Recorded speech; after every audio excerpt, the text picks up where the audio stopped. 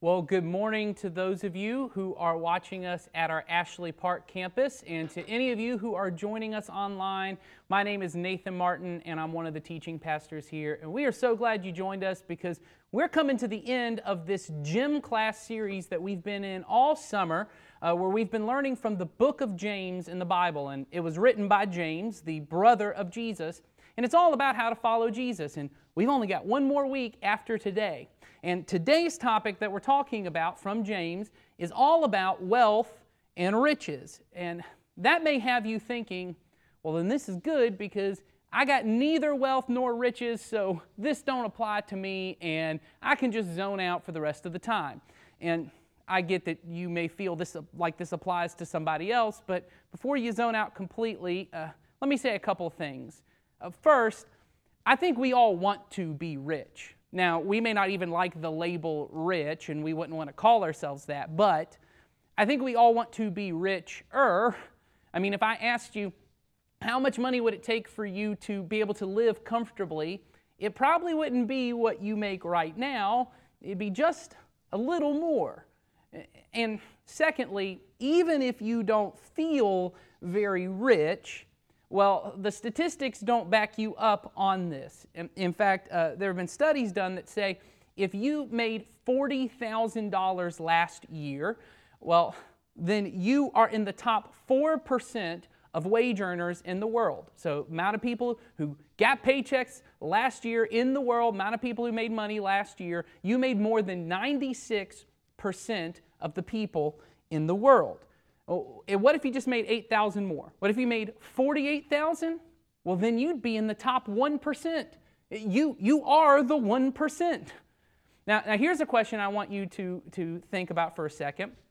What do you think the median household income in Coweta County is? So right down the middle, the median income in household income in Coweta County. Turn to the person next to you and just take a guess. What do you think that number is?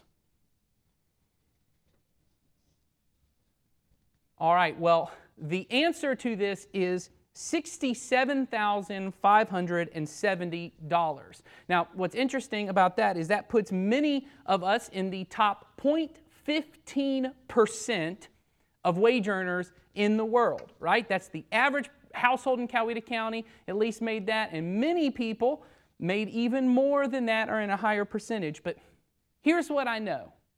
Even with those statistics, even with knowing that the average person probably listening to this is made more than 99.85% of people in the world, well, we still don't feel very rich.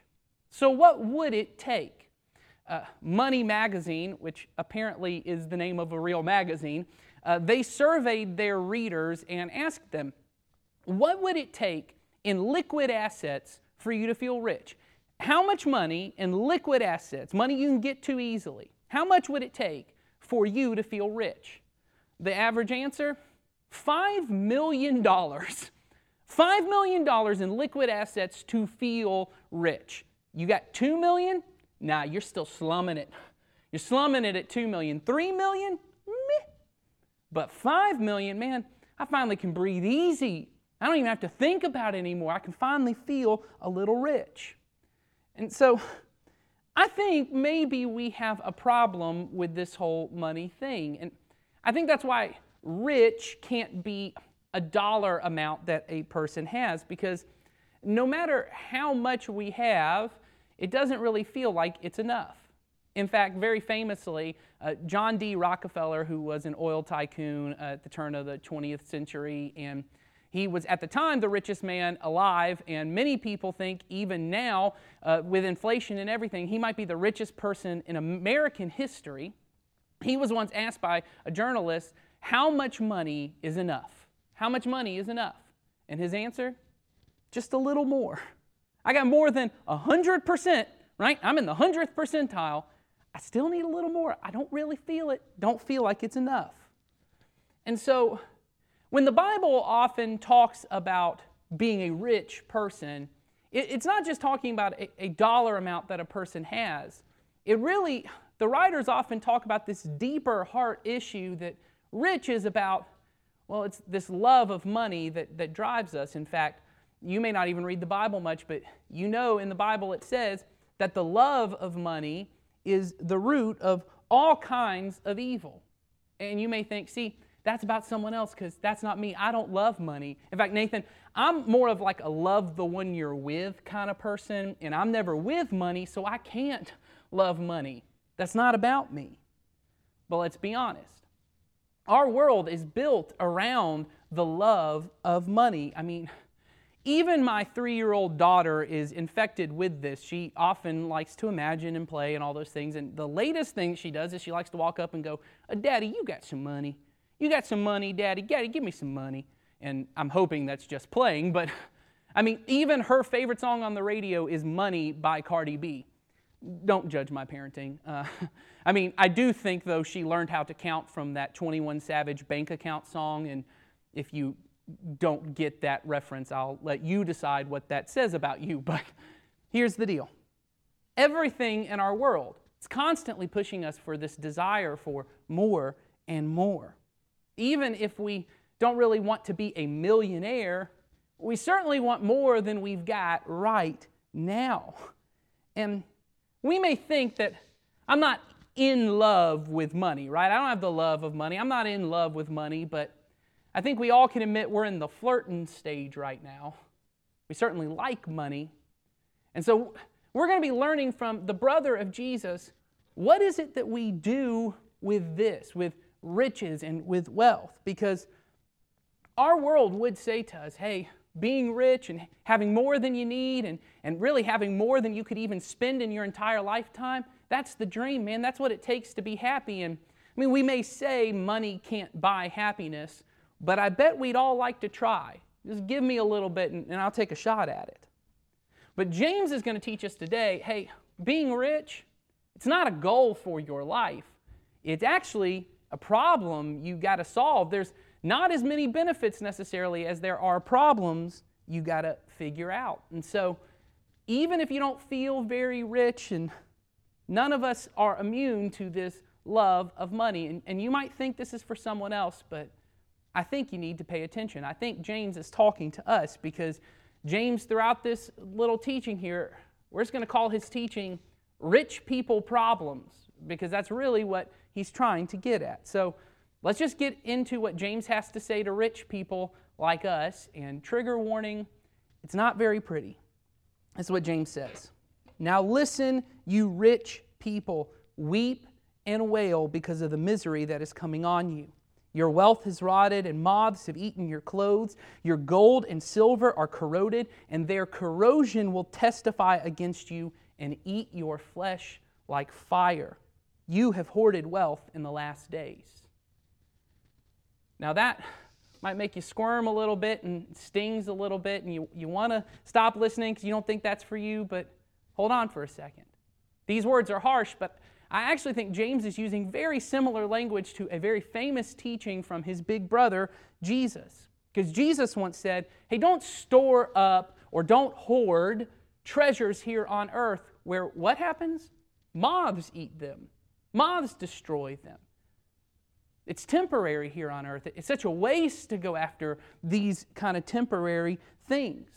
Hoarding, storing up riches, it's just a waste because it's never going to last. And I think James is intentionally using very similar language to this famous teaching of Jesus to try and make us aware of the first rich people problem, which is this. Hoarding begins to feel normal. The richer you get, the more normal it feels to store up treasures and store up resources and often store up, let's just call it what it is, junk. And we might even call it wisdom, and it feels like, hey, I'm just being cautious and I'm just trying to get prepared for a rainy day. And let me be clear, I don't think James at all is knocking savings accounts, because the Bible multiple times makes references to the importance of wise savings and investing for the future. So I don't think that's what James is talking about here. I think James is talking about the kind of mindless, wasteful, self-indulgent hoarding that it just almost feels normal for rich people in his day, and I think most of us in our day.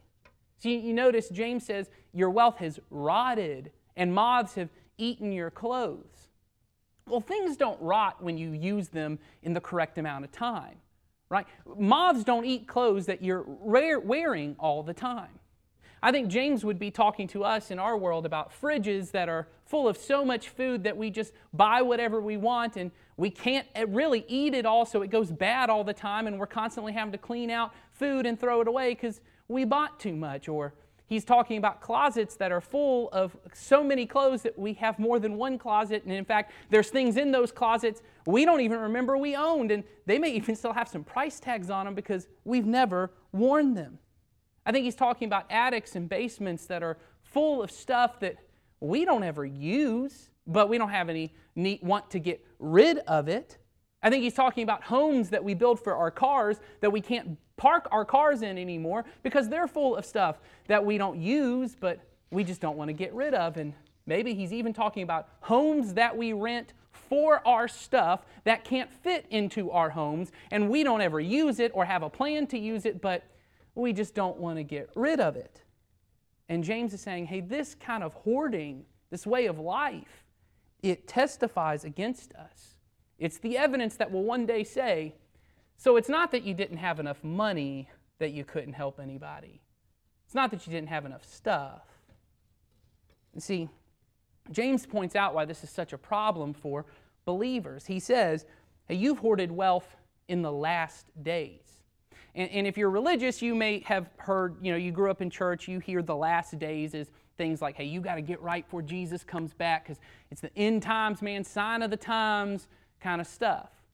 But I think what James is actually referring to is this kind of belief that all the early Christians had, that ever since Jesus rose from the dead and he was crowned King of Kings, that a new era of human history had begun. And this was the last era, the last days where the kingdom of God had come to earth. And that this kingdom that was all about radical grace, where people got way better than they deserved, that God was so generous with us, that in these last days, believers should be living in this kind of kingdom, that they would be radically generous like God is generous. This God who so loved the world that he gave his only Son to us. So in these last days, believers should live in a kingdom that isn't about hoarding wealth for us in case we ever might need it, but where we radically give to those in need and we are radically generous. I think James would say, hey, rich people, they hoard. That's what feels normal. But kingdom people, they radically give because that's just who we are. And see, then James goes on in this next verse to explain the next rich people problem, and this is it.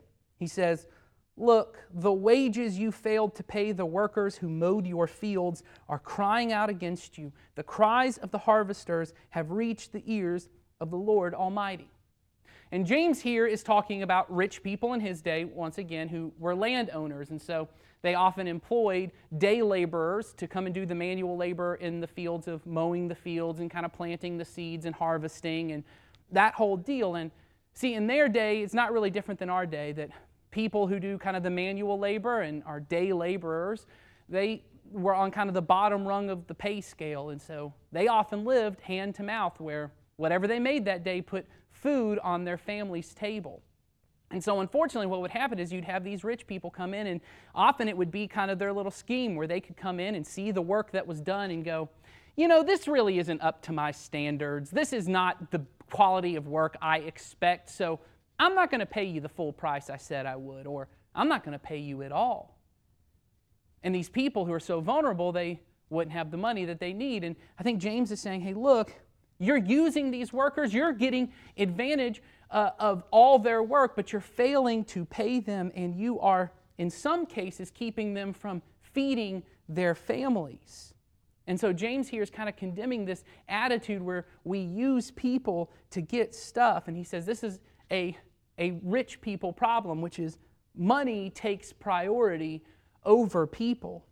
We bend the rules. We find ways to keep our money to ourselves, and it doesn't matter who else that affects. And you may be thinking, once again, hey, I don't employ anybody, so this doesn't really affect me. But let's try and think about this honestly. Have you ever been a little dishonest with what you owe somebody? Ever been a little unfair? Ever sold a vehicle or a house and you knew there was a problem with it, but you chose not to disclose it because that would affect your profit margin, that would affect your side of the price, and your thought is, you know what, once it's their property, it's their problem, I just need to get as much as I can out of this.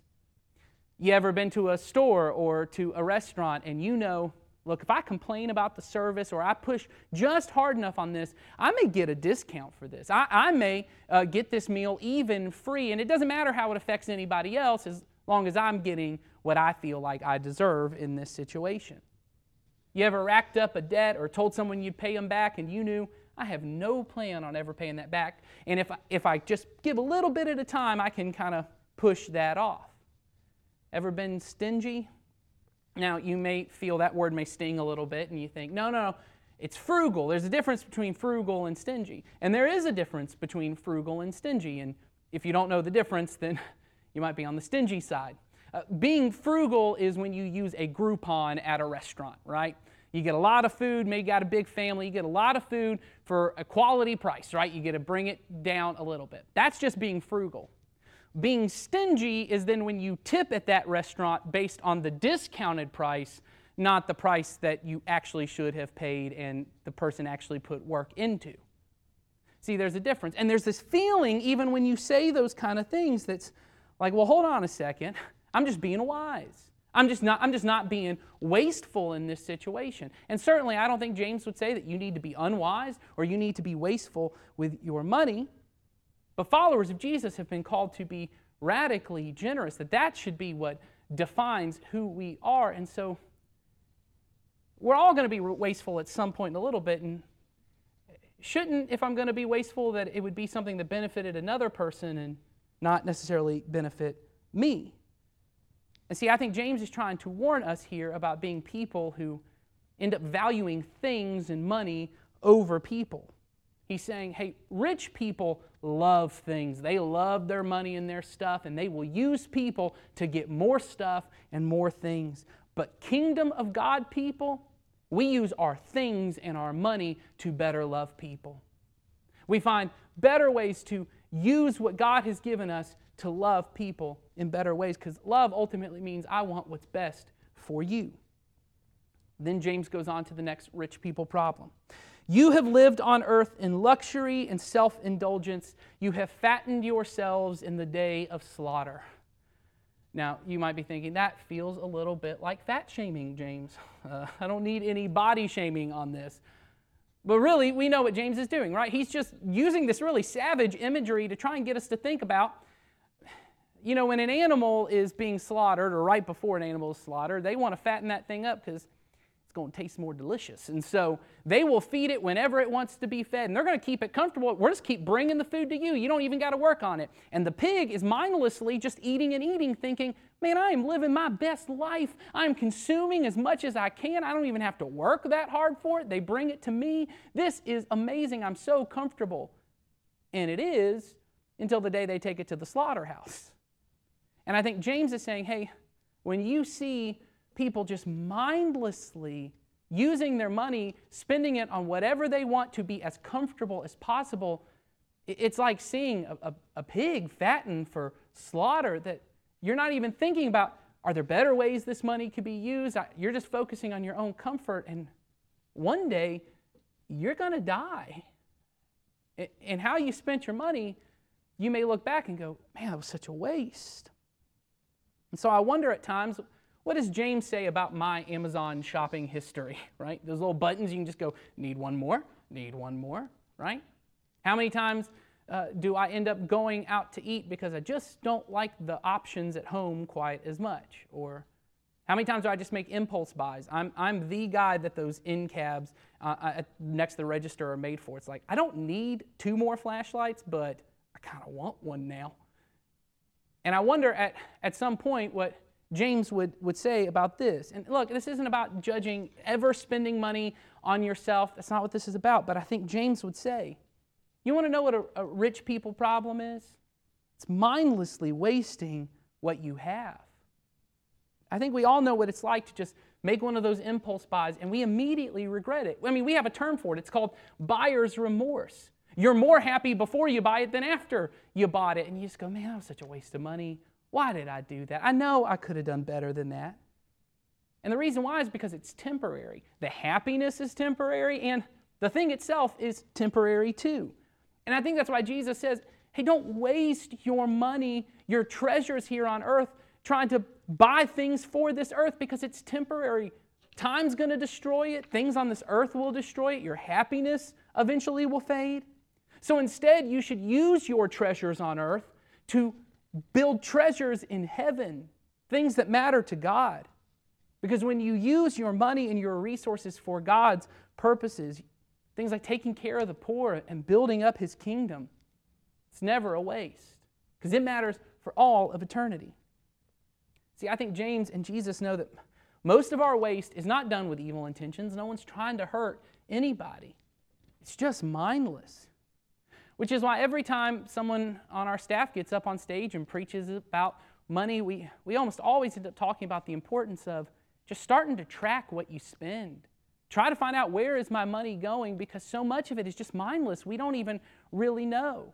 I mean, I don't think I'm the only person who's had the experience of getting a new job or a pay raise, and you end up kind of thinking, oh man, with this new amount of money, we're never going to have to think about money anymore. We're never going to have to worry about it. Nothing's going to be a problem. And then you get to the end of that first month of paychecks and you go, where'd all that money go?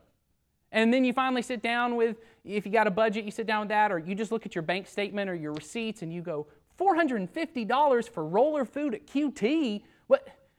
That one's probably just me, but you got something too. We've all had that experience. And I think James would say it's these mindless purchases. They're the things that will testify against us one day that says, so it wasn't that you didn't have enough money to help anybody. It wasn't that you didn't make enough. See, even if tracking seems difficult, and I know it kind of feels overwhelming to be like, I got to keep all my receipts, I got to do all this different kind of stuff. I really want to give you something that we've talked about here before that I think is a great service. It's called Mint.com. In fact, there's an app that's just Mint. You can search it in the App Store or in the Google Play Store and find it. And what it does is you create an account, and then you can kind of link up all your financial accounts, bank accounts, bills, credit cards, all that kind of stuff. And it will track everything that you spend in those accounts, and then it will categorize it for you so you can look at it and go, oh, that's where all the money is going.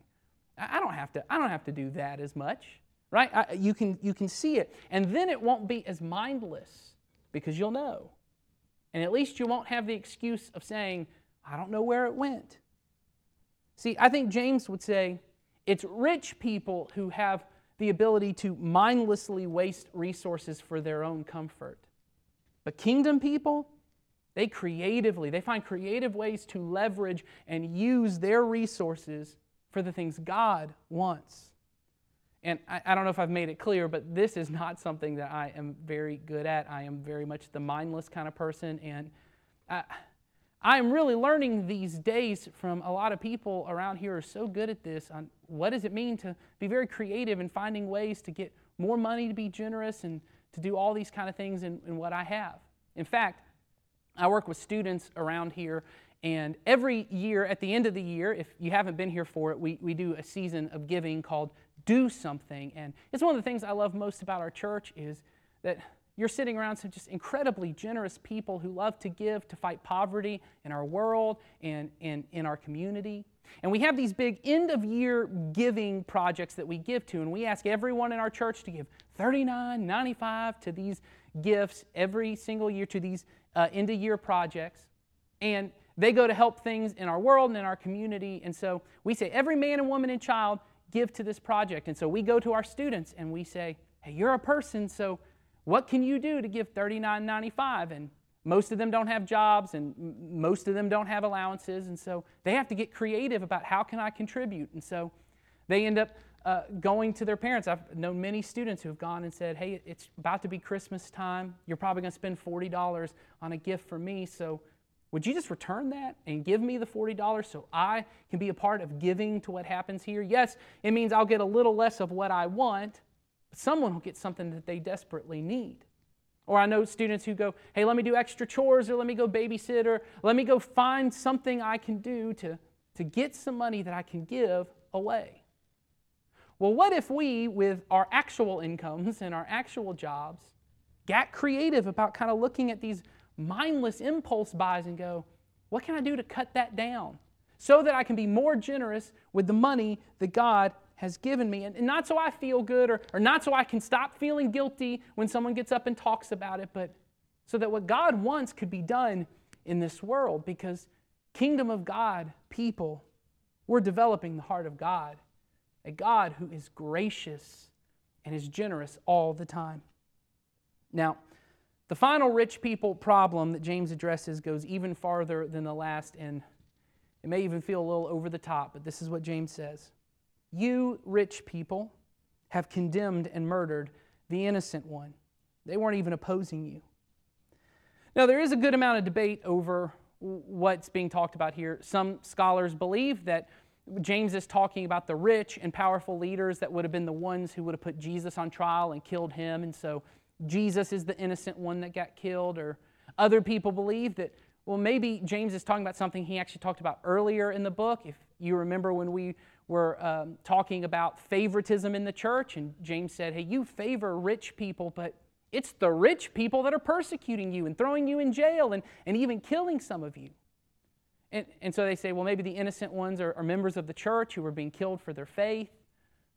I think what James is referring to is just a couple verses earlier where he talked about not paying the wages to the workers. And he's saying, hey, not only did you keep them from being able to put food on their table, but you didn't even care. It was like you effectively said, if you and your family die, that's not my problem. Now, you didn't pull the trigger. No, you didn't make it happen yourself, but you might as well have. You could have helped them, and you refused to. You refused what you owed because you would rather keep the money for yourself. And so the final rich people problem is this. I forget that I'm accountable. You see, the illusion of wealth is that if it came to me, it's because of me and it's for me. I earned it, so it's mine. I get to do whatever I want with it. And the only person I'm accountable to is me. The only person my decisions affect, it may be my family, people very close to me, but that's it. But see, followers of Jesus know that's not the case. You see, everything we have is a gift from God. He's the one who gave us the ability to earn the money. He's the one who's given us life itself. And so because the things I have are from God, I'm responsible to Him for how I use it. He cares about how I use it. Now, don't hear me say that at the end of your life, God's going to sit down with like a ledger and want to show you how every mismanaged dollar was like some child you could have saved in another country. I don't think that's the point James is trying to make here. But I will say this. Jesus gave many parables where He made it very clear. We are accountable for how we took care of the poor around us. He says, hey, you are going to be accountable for the time I gave you, for the money I gave you, for the resources I gave you, and how you chose to use it, so you should use it wisely. It's like James is saying, rich people believe if it came to me, it was meant for me. But kingdom people know God blesses me to be a blessing to others. Every gift I have is something given to me by God. And so I'm accountable to Him for how I use it. So I should use it wisely. So James says, you rich people, you've even condemned and murdered people. And then he's done. I mean, that's kind of James's fashion. He just kind of gives these harsh warnings and then goes, you got to handle this yourself. You know what to do about this. And look, I know this has not been a fun message, and you're probably thinking, man, I thought Nathan was the young and handsome and funny and handsome preacher. I mean, what was this whole thing about? Well, look, I get how difficult these verses are because they're difficult for me too. But I hope that you know that what we say about ourselves as a church is totally true. It's a place where no perfect people are allowed, so there's no one who perfectly handles what God has given us here. And there's no shame. There's no condemnation here. I mean, our world is a place that, yes, is built on the love of money and kind of pushes you to do more and more and more, but then wants to shame you when you can't figure it out and Most of us feel like we're not doing good enough and we should be doing better, but we're just embarrassed to ever admit it. But I believe the church should be the place where you can just admit, I'm not getting this right, and I want to do better. And there's no fear of judgment, there's no fear of shame. And I believe Community Christian is that place. And so I really just want to encourage you that no matter where you're at in regards to all of this, that you would just begin doing something that you're not currently doing.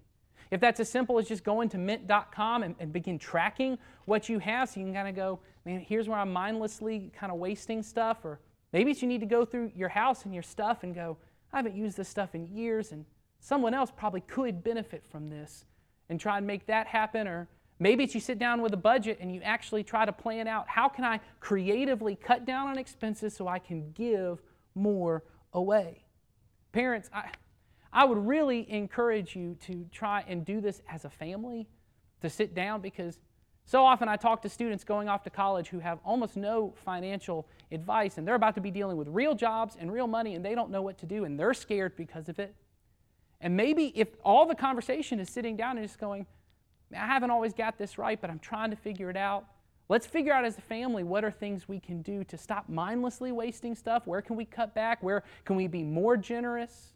Where can we better wisely use what God has given us?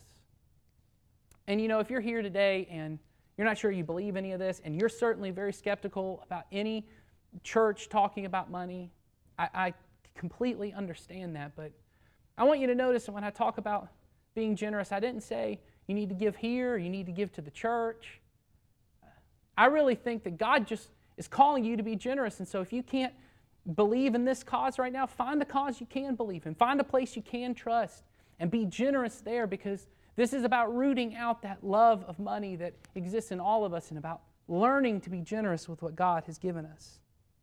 But for followers of Jesus, the reason we have to get a handle on this thing is because of what James said.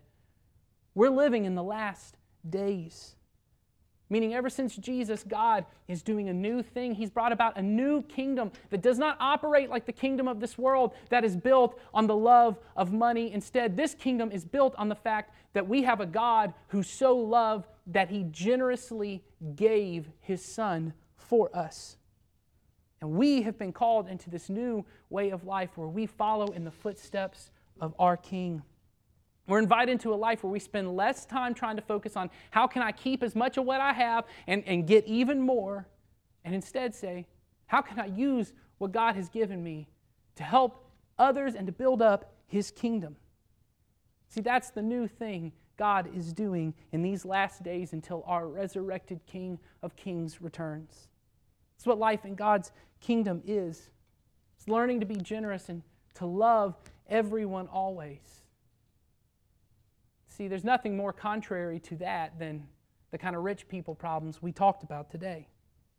So as I close, I just want to pray that we'll be the kind of people, that will build the kind of community here at Community Christian, that we truly love everyone always, and not just with our words, but also with our wallets as well. So would you pray with me right now? Heavenly Father, we thank You for Jesus. We thank You for the fact that even though we didn't deserve it, when we were spiritually poor, You generously gave Him to us. And You give us every good gift. So God, would we be wise and would we be generous? That we would root out this love of money so we can fully love You and love the people around us. Help us to follow Your example in this.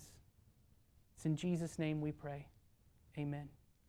Thank you guys for being here. We will see you next week for the last week of gym class.